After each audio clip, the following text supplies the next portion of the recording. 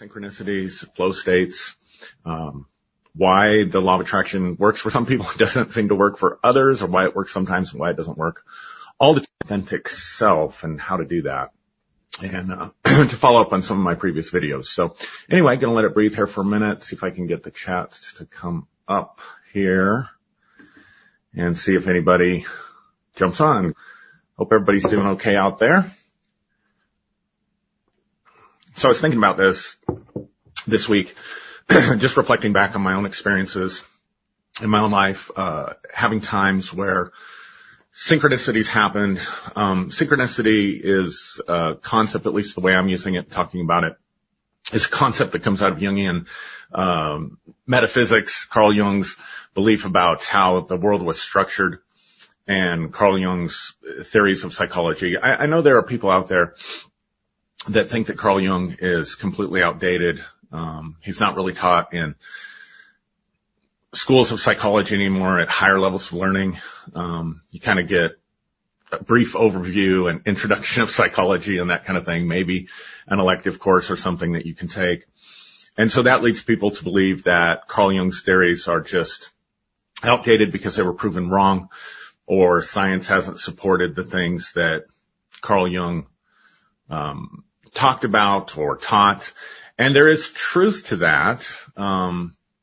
Not that it's necessarily outdated, or that science doesn't support it. It's just that science never really looked at it or studied it. Again, Carl Jung's writing and theorizing and doing his work at the early part of the 20th century.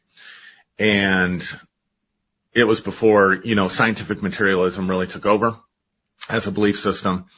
And so the problem that a lot of psychology has with Carl Jung is that he doesn't fit their model or their mold.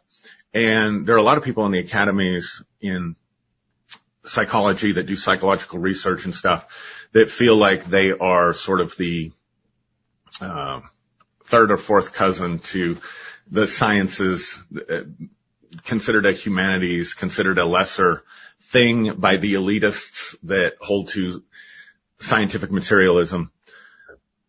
And so, there's a lot of reasons for that. But I think if you go back and look at his work, look at the results, match it with your own experiences. Now, granted, he's also very difficult to understand. So, I've read a lot of his stuff directly, and original source material, in other words, stuff that he wrote. But I also find it helpful to read scholars who really understand Carl Jung and Carl Jung's thinking. So to break it down, basically, Carl Jung would say that we have two levels of experience that are very self-evident. We have the inward experience of our mind, our ego, our conscious mind, our subconscious mind, what he called the unconscious mind, came to be called the subconscious mind, and then the collective unconscious. So that's like our internal world. And then we have the external world, the objective world, the world out there, the world that is other than us.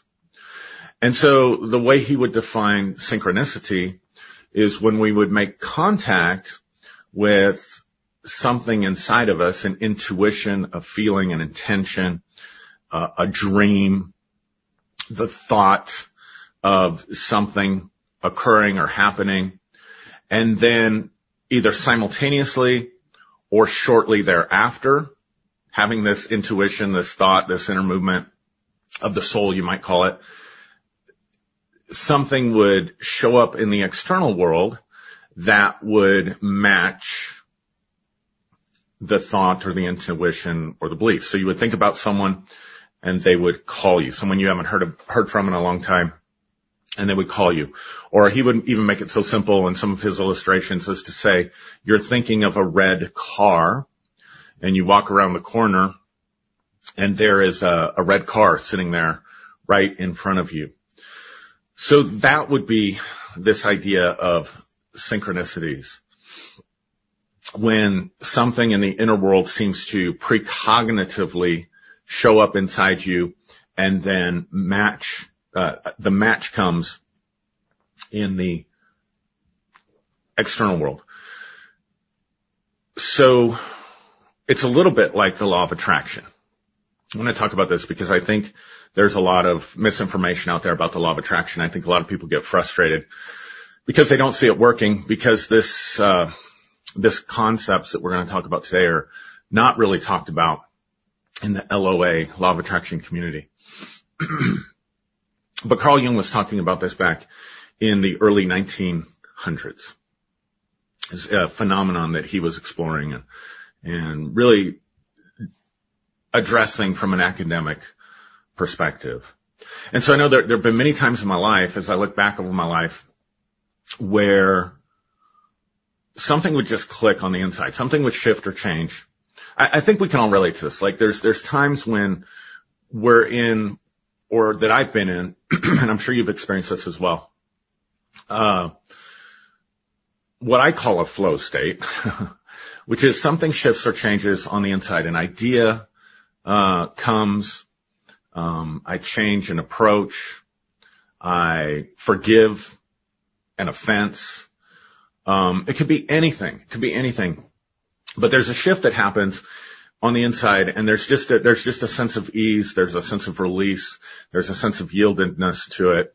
And usually this happens for me when something new is presenting itself and I'm making a decision that will affect or impact the course of my life. So it could be a decision like when I went back to school, or it could be a decision to close the church building that we had, or it could be a decision to move or to buy a house or something like that, something that's generally significant.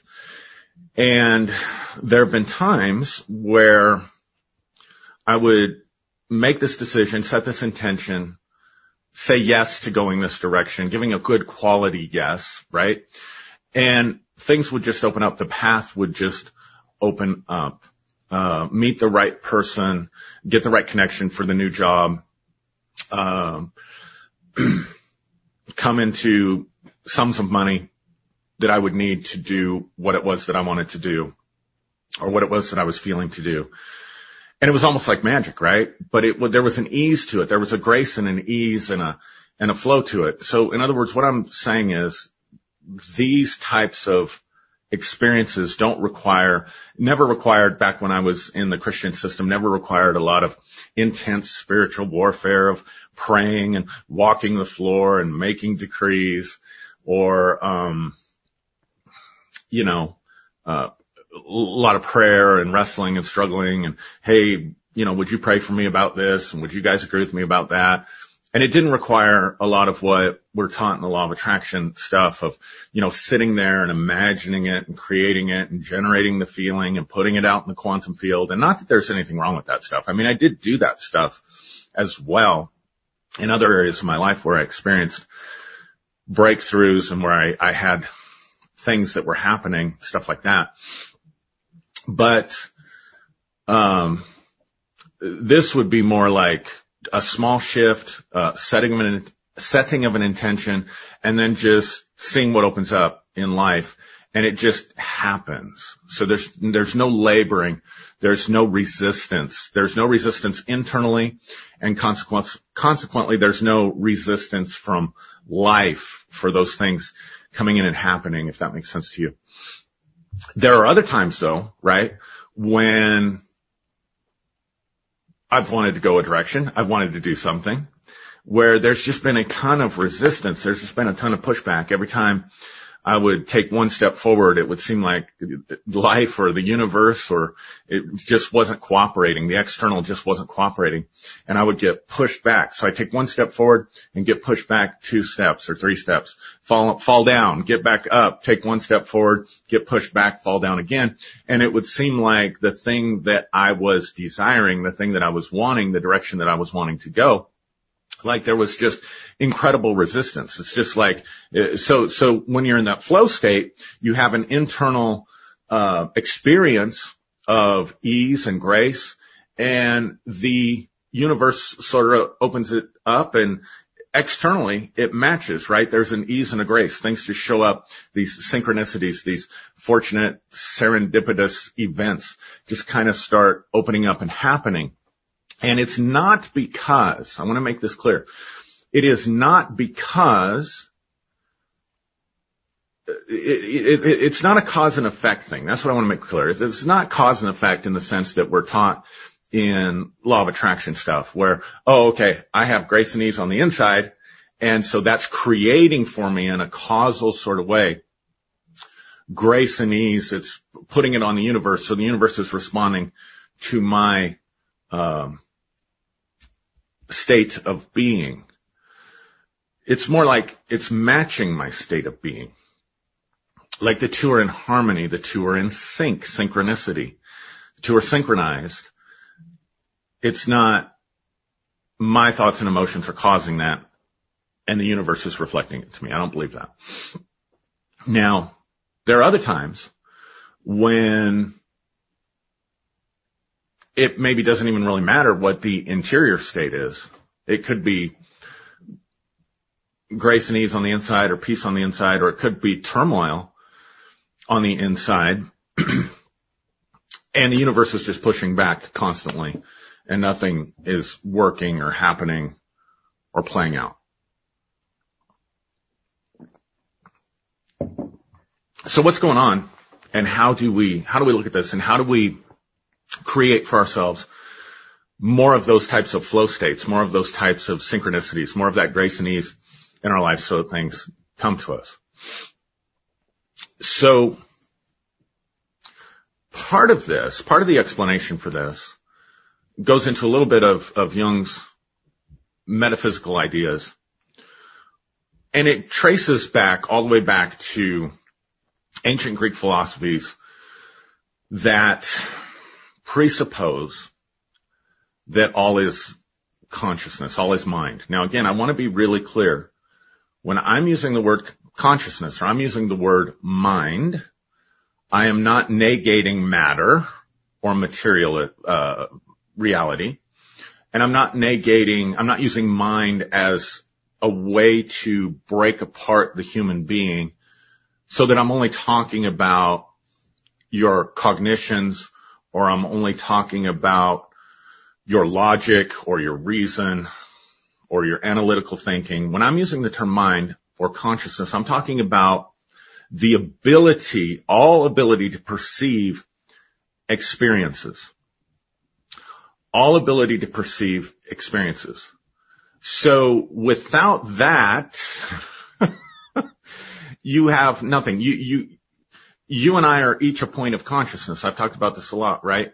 Like I'm me and you're you, and I've got what goes on inside of my world, and everywhere my body goes, I am experiencing time and space based on being in this body, and I'm filtering my experiences through my uniqueness, right? Through what's made me me.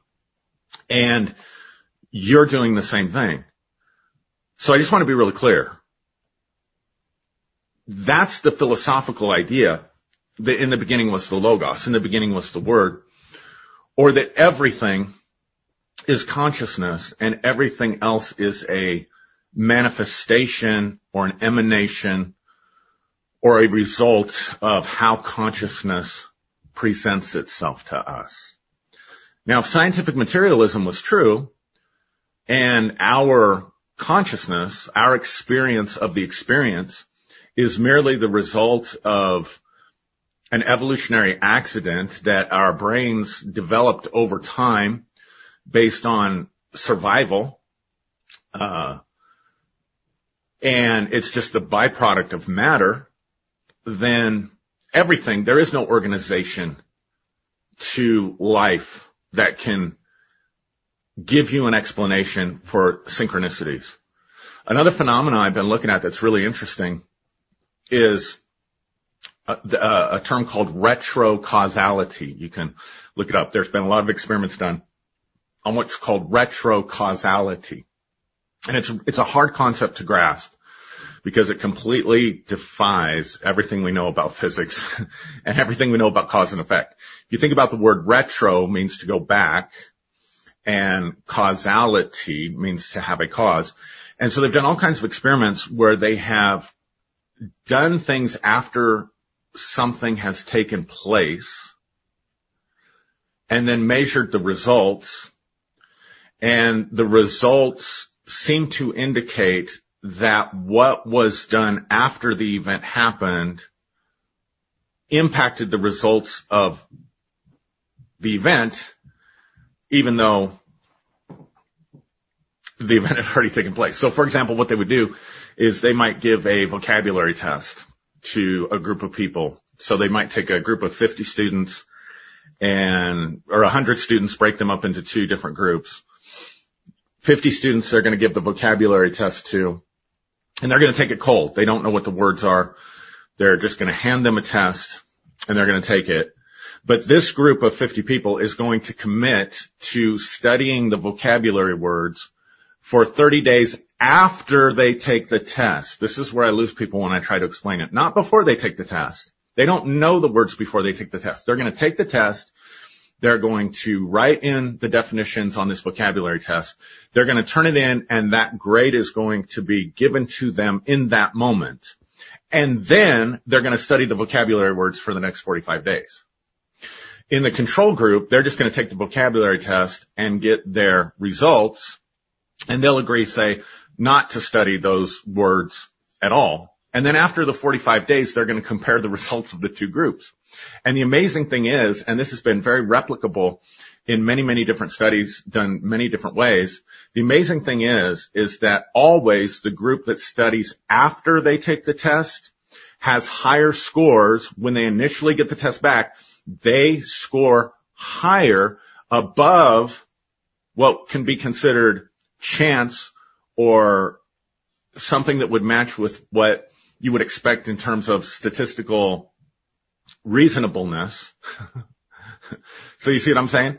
Or they might do it with a spelling test. Or they even did one with prayer for people that were in the hospital. They didn't tell them, they picked a condition that was terminal, or they picked ICU groups where the results had already been determined about who was going to get better, who was going to get out of ICU, how fast they were going to get out of ICU, who was going to die, who was going to live. And they would take a group and say, these people are currently in ICU. So there's a little bit of deception there, which you have to do. It's called a blind study. And they would be praying for the people on their list. And then they'd take a control group and they'd say, don't pray, don't think, don't do anything for these people.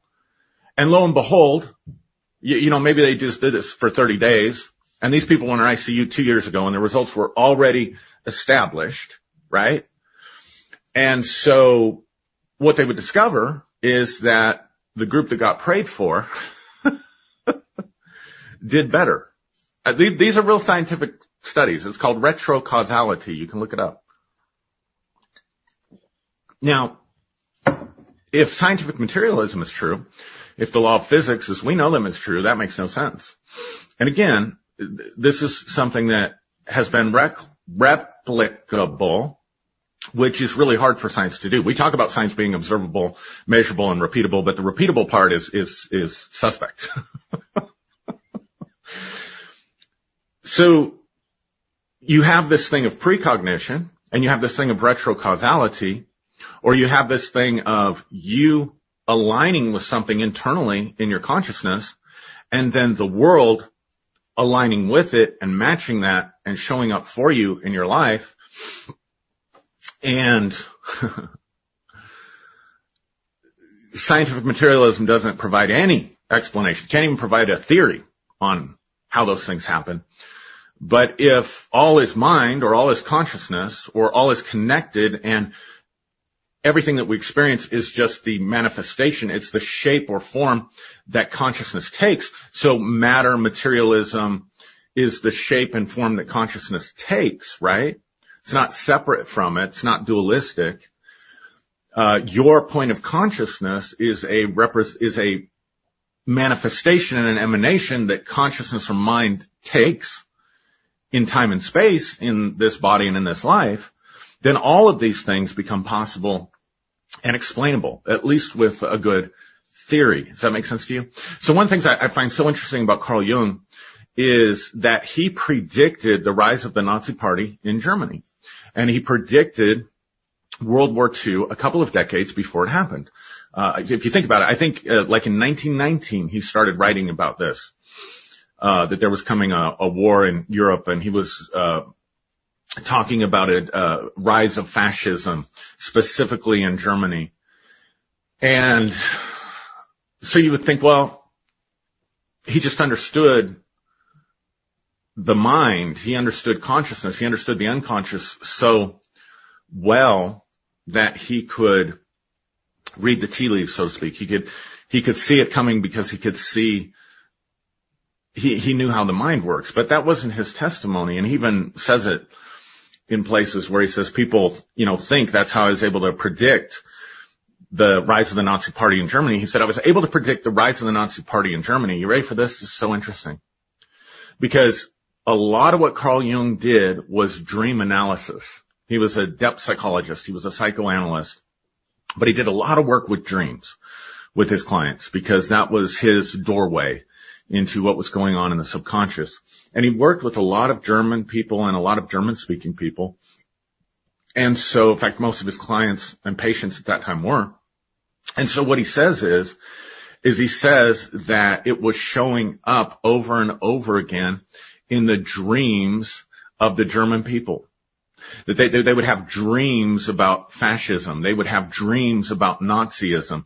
They would have dreams about war and cataclysmic type events. And this is back in, a couple decades before the rise of Hitler. So what's going on? There was something going on in the collective unconscious of the German-speaking people that they could anticipate what was coming, or they could see what was coming before it happened. So again, this violates our normal ideas of time and space and cause and effect and the world in here and the world out there.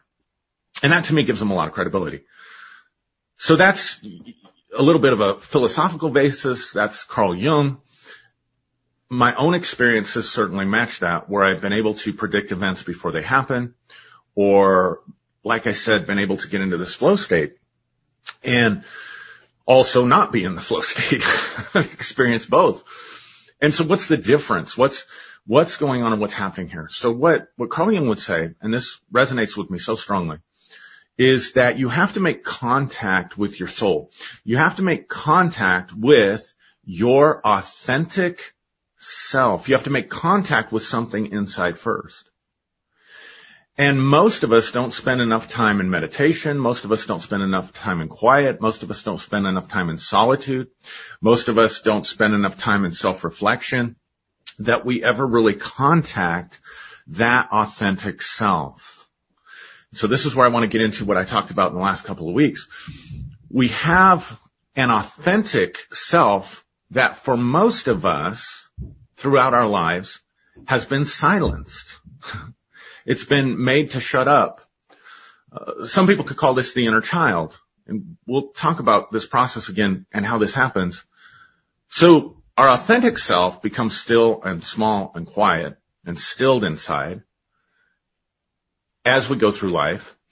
And we begin to manufacture and create an ideal self. We have an ideal self. And I really want to emphasize that.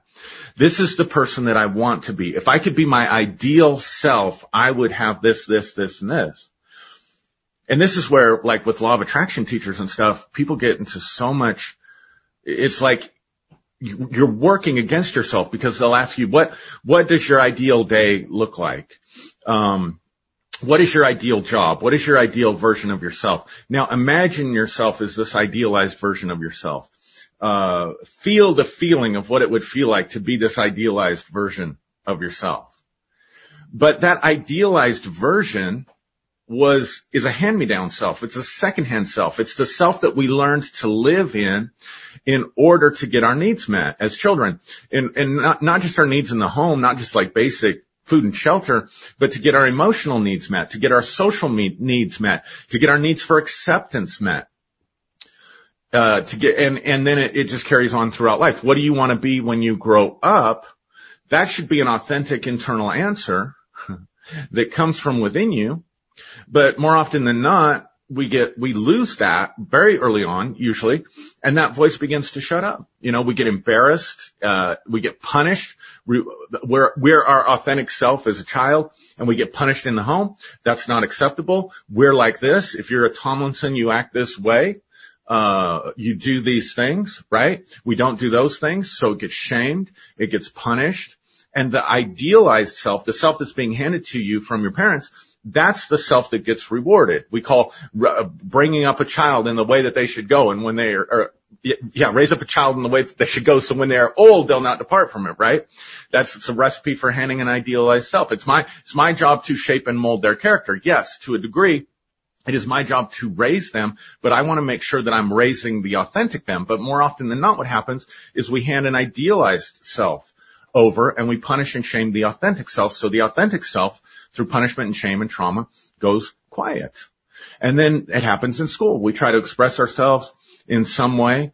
I remember my son had a hoodie that he just absolutely loved. He had a way that he wanted to dress and express himself. And the first thing he did when he went to public school, one day he got made fun of because the hoodie he was wearing, and he put that hoodie away and never wore it again. No amount of encouragement from us could get him. He used to like to dress with like lots of color and stand out. And now he wants to, just wear black hoodies and gray stuff and just to fit in, right? So, it's a very simple example, but you can see how the authentic self is saying, hey, I want to present myself this way. And then there's this embarrassment, there's this shaming, there's this mocking and being made fun of in the context of school. And so that authentic self says, oh, if I speak up, if I express myself the way I want to, it causes me pain, it causes me humiliation, it causes me shame. So the authentic self, but the ideal self will fit in. The ideal self will wear what everybody else is wearing. The ideal self will go along with the crowd, because if I go along with the crowd, then I'm presenting a self that gets accepted. Same thing can happen in dating. If I want to be able to date the person that I want to date or go out with the kind of person I want to go out with, then I have to present myself as a certain way so that they'll like me. And the goal is to get the girl, the guy, the them, whatever it might be, right? And so now I'm presenting that idealized self to that person because I want to be with that person. I'm trying to get my emotional and social needs met. And if I do something embarrassing, if I do something, and we've all had that. We've all had like that loss of first love. And I'm not talking about your high school girlfriend or boyfriend. I'm talking about in kindergarten or fourth or fifth grade, you go up and hand the person you had feelings for a Valentine, and she shows her friends and they all laugh at you. And so they're ashamed. Oh, see, I can't express my authentic self. So eventually those voices grow very, very silent, and that self gets lost, and we live the ideal self, and then we beat up on ourselves through shame and guilt and condemnation for not being that idealized self. And we try to motivate ourselves to become more like that idealized self. And this is the entire self-help industry, and maybe even law of attraction industry, like just how to improve yourself. And the way most people are going to process that is how to better present more authentically as the idealized version of myself. So, and in Christianity, we did this with every aspect of life, right? And we emphasized it has to come from your heart. If you're doing actions, but it's not coming from your heart, if you're giving and tithing, but it's not coming from your heart, God's not going to bless you. And so we don't tell people don't give and don't tithe because it's not in your heart. I actually did, but a lot of people don't do that. What they try to do is get their heart into it. So instead of just letting out the authentic self, I'm trying to authenticate the idealized self. So I'm going to say that again because I think that's really powerful. Is your approach to self-help? Is your approach to therapy? Is your approach to self-improvement? Is your approach to listening to this, podcast or live podcast and things like this? Are you doing that out of the authentic self? Or are you doing that to authenticate the idealized self? And I would venture to guess that a vast majority of people are trying to use spiritual principles and law of attraction and New Age teachings and things like that to authenticate the idealized self that they have of themselves. And your idealized self could be anything. It could be that I'm very intelligent, so I want to present myself as very intelligent. It could be that I'm an entrepreneur, and so I want to present myself as an entrepreneur. Or it could be any number of things, right? It could be that I'm a good person. I'm a good and moral, honest person with integrity, and I want to present myself in the best way possible as a good, honest, moral person with integrity, right? It could be any of those things. The problem is it's still working the hand-me-down self. It's still working this is the false self, this idealized self that we've internalized and made our own self. And we can be confused on the inside. In fact, most of the time we are confused on the inside. And that's why I said this work requires meditation. It requires solitude. It requires being quiet. It requires self-reflection, because we can be confused. Which self are we right now? Or is it a mixture? It's not always an either or. Sometimes it's a mixture. Sometimes there is an element of the authentic self that's speaking, and there's an element of the idealized self that is speaking, and sometimes they're synchronized, and sometimes they're battling with each other. And so I've got this warfare going on the inside of me. Do I want this or do I want that? It could be that my authentic self wants to go a certain direction, and my idealized self is afraid to go that direction, because when they went that direction in the past, the idealized self knows when we went this direction in the past, it caused us pain. And so it can be like, well, part of me wants this, but I'm afraid of that. Part of me wants this, part of me doesn't want that, because it's a mixture, and it's not really clear even to ourselves whether we're presenting our authentic self or whether we're presenting our idealized self. So the key, and Jung brings this out, and this so bore witness with me, is when life has worked well for me, when I've been in that flow state, has been when, and the reason there was grace and ease on the inside, were the times that I was able to contact very deeply the authentic self and make a decision to live and act out of that authentic self. And the idealized self gets in the way. I remember reading a quote from, it was either Jung or it was someone who studied Jung, and said that there are times in life when you have to make a choice between being good or being whole, being integer, being good or being whole. And that's that battle and that struggle we have. The idealized self always wants to be good, but sometimes that leaves us fragmented. In fact, it frequently leaves us fragmented. It leaves us alienated and separated and cut off from ourselves. And so sometimes we have to sacrifice the good for wholeness. We have to sacrifice goodness for authenticity.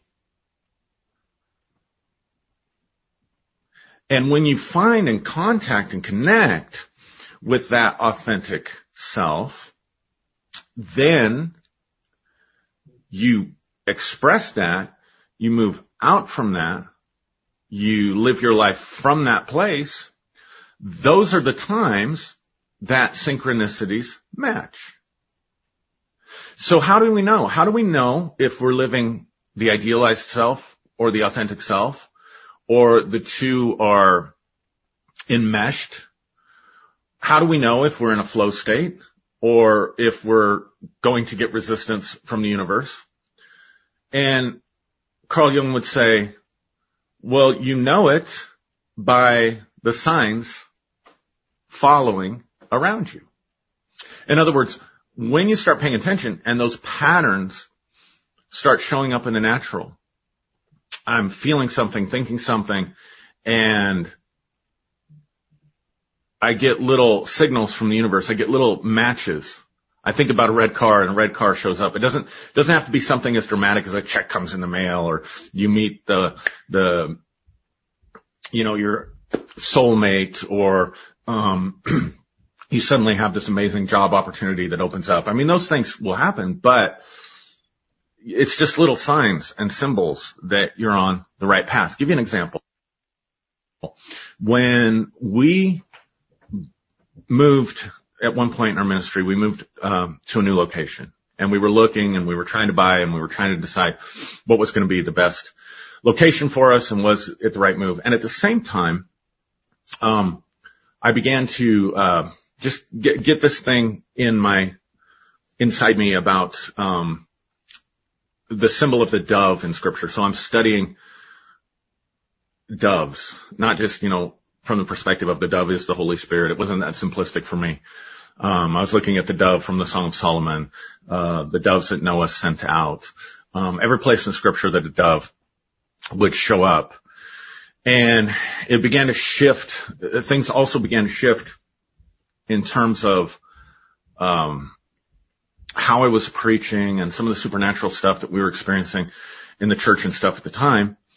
And the next thing I know, a family of ring-necked doves move in to our backyard.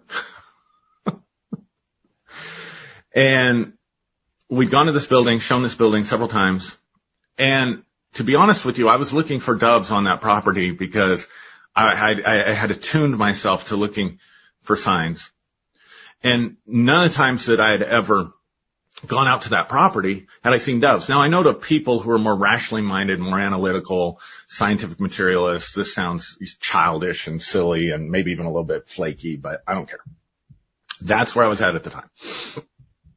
And I remember we went and we closed on the building. We had just signed the papers, and I was driving home, and on my way home, every time I would drive home, I would drive past the building and the property that we bought. And I look over at the building and the property thinking that belongs to the ministry now. That's going to be the new home for the ministry. And lo and behold, there's a dove sitting on the roof. There's a ring-necked dove. And when we go our first Sunday, there was a family of ring-necked doves that had moved in and built their nest or something somewhere on the property. So that every time we showed up, there were doves. And that was a time when things were just flowing. Things were just easy. Things were just happening. It was a time of grace and ease. You see what I'm saying? So it doesn't have to be the miracle happened, the thing you were believing for. It's none of that. It's just little things like that. Like I've been fascinated with doves. I've been studying doves. Oh, now there's ring-necked doves showing up at my house.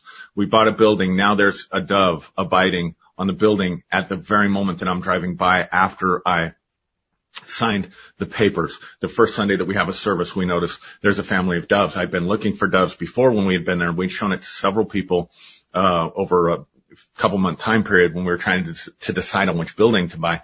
I'd been to look at it a number of times, had driven by it a number of times, had walked around the property before, never seen the doves before. But after we, purchased the building, there are doves. And so it's looking for that kind of stuff. That's what Carl Jung would say is synchronicities.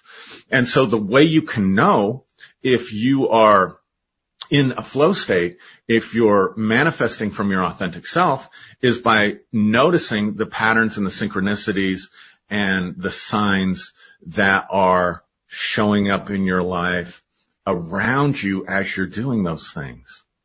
And if that's not happening and you're feeling some struggle on the inside, or the universe is pushing back everywhere that you want to go, that's your signal, that's your moment, that's your message, if you will, to realize, okay, my consciousness, something in here needs to shift again. Something in here needs to change. I need to do some work in here, and I need to figure out what it is.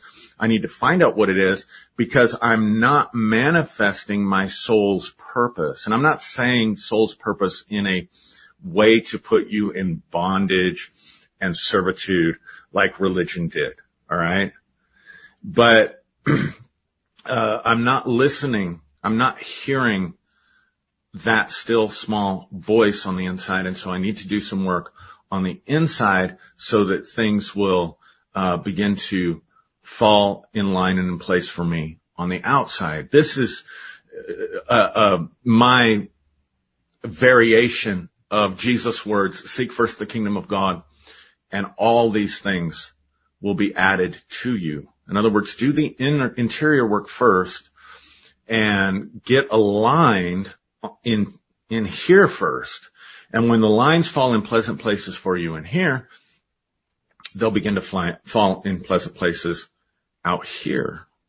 And you'll begin to notice it, and there'll begin to be a match, and things will begin to show up in your life. And it's not a struggle. You're not sitting there every night trying to imagine your perfect day and make it happen, working the law of attraction, because you're living from that authentic self. You're living from that soul voice. Now, that's great, Aaron, but how do we do that? Again, being quiet, meditating. Now, meditation isn't for everybody. It depends. Everybody's different, right? But you've got to be able to find for you what works on the inside. So this isn't a formula, I mean, seriously, meditation can be unhealthy for some people, especially if they've been traumatized a lot. And so that's really where a lot of the work has to take place, because remember that your inner child, this is your inner child that we're talking about. Your inner child got shamed, for, I don't know, getting too excited about, an event that was coming up, getting too excited about going to the carnival or the circus or the vacation or Disneyland or whatever, and your parents having a rough time, and, settle down. Why are you always so hyper? Why don't you just settle down or sit down and shut up, right? Okay. Oh, that part of me needs to be silenced. I expressed myself through my dress like my son did, the way I wanted to, and I got made fun of. Oh, I'm ashamed. I'm embarrassed. Oh, that part comes here. So my inner child keeps receiving this, keeps withdrawing, keeps being quieted, right? And, I gave, this person a Valentine on Valentine's Day, and they shunned me and made fun of me, or, I did this and they posted about it in a Snapchat group and I got made fun of. And so all that stuff, there's so much shame that the authentic self carries. There's so much, again, shame. And those, your inner self can be your inner child is carrying all of those experiences, right? And so in order to live this kind of life that I'm talking about, you're going to have to unpack some of that stuff with your inner child. And if I were to say, how do I know when I'm in that place? It feels playful. It feels playful. It feels fun. It feels curious. And so it's not, again, I can't get over this story with Elijah. When Elijah slays the prophets, and the next day Jezebel sends messengers. And remember last week I said, we think that's, human messengers. We think she sent soldiers that said, by this time tomorrow, I'm going to have your head on a platter, basically, my translation. But it doesn't have to be read literally. Like, we get these messengers that tell us, if you do that, you're going to die. If you express your true self, you're going to die. And so the true self, the authentic self goes running. Elijah goes running into a cave, and he's suicidal. He's despairing of his life. And then God brings him out, and there's this really loud wind. And it says, but God wasn't in the wind. And then the earth quakes and shakes, and it says, but God wasn't in the earthquake. And then there was a fire, and it says, but God wasn't in the fire. And then it says, he wrapped his head in his mantle, and then a still small voice began to speak. And when that still small voice began to speak, he began to redefine Elijah's purpose. He began to repurpose him. I want you to go back, and I want you to anoint Jehu, I think it was, to be king. I want you to anoint Elisha to stand as a prophet in your place. I think there were 3 things in there that the still small voice told him to do. So I'm using that story as a metaphor, not to say you have to get back into allowing a God outside of you to define your reality, but I am saying that I do think we have a soul code. We have a soul purpose. S-O-U-L, not S-O-L-E. Our purpose, our soul, our inner child, our authentic self was silenced. And so we have to give space for that still small voice to speak. And we have to be careful that the idealized self doesn't come along, because what will happen. The idealized self or the inner critic will come along and will start critiquing and analyzing and judging the still small voice, the voice of the inner child, the voice of the authentic self when it speaks. So a better thing to ask when you're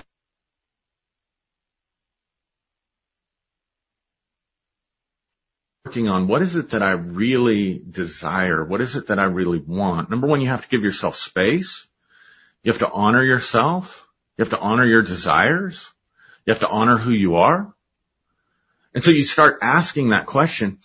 And what you need to look for when you start getting those answers from within, from the inside, what you need to begin to look for there is this authentic?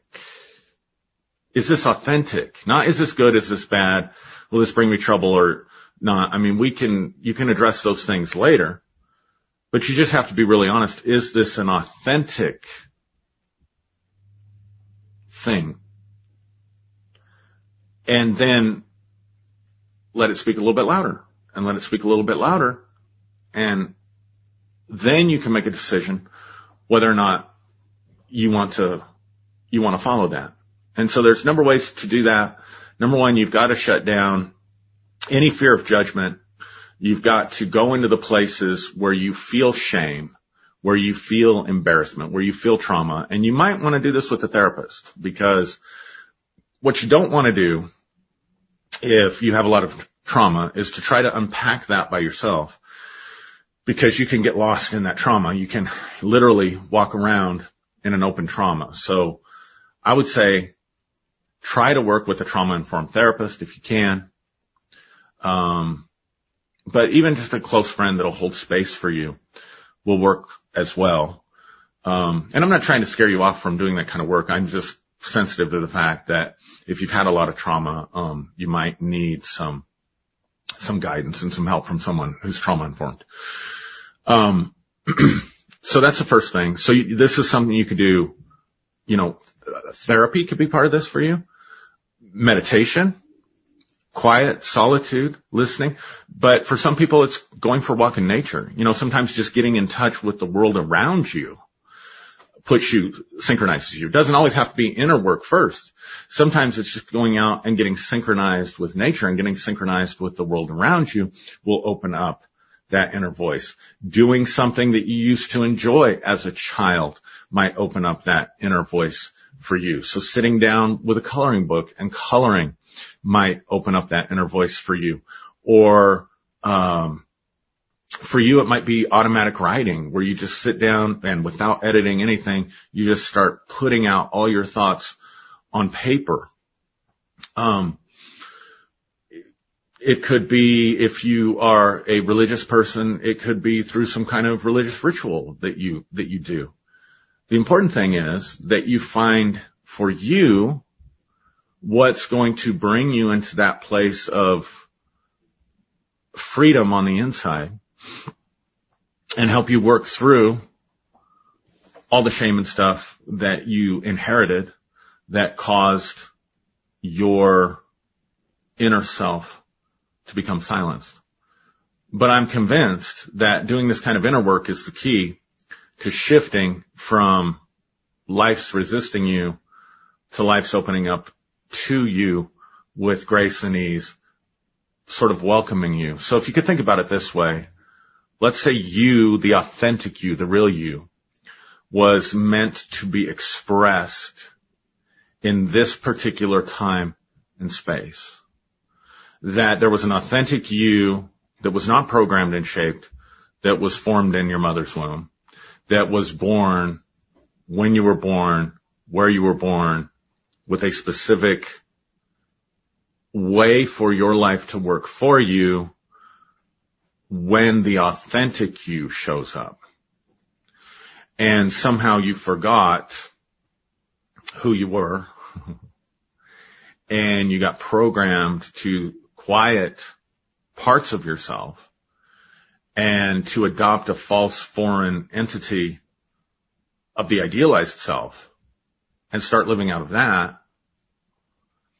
And so life hasn't worked for you, but when your authentic self shows up, then all of a sudden the universe, your circumstances, life, the life that you experience outside of you, the life that's objectively other than you, is like, oh, this is home. Or, hi, we were hoping you would show up. We've been waiting for you. And it begins to welcome you. And so it's the exact opposite that's true, where the idealized self, the inner critic and the judge will tell us, if I express myself in this way, life is going to punish me. Well, of course, the idealized self is going to think that way, because that's how the idealized self came into being, was through reward and punishment. When in reality, when you show up as your authentic self, life welcomes you. Life receives you. The world becomes a hospitable place instead of a hostile place. And see, we believe if I let that authentic self out, the world's going to be hostile towards me.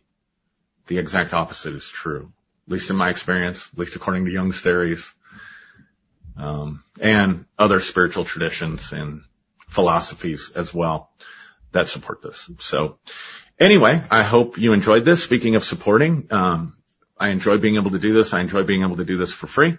I am trying to transition out of my day job so that I can create more content.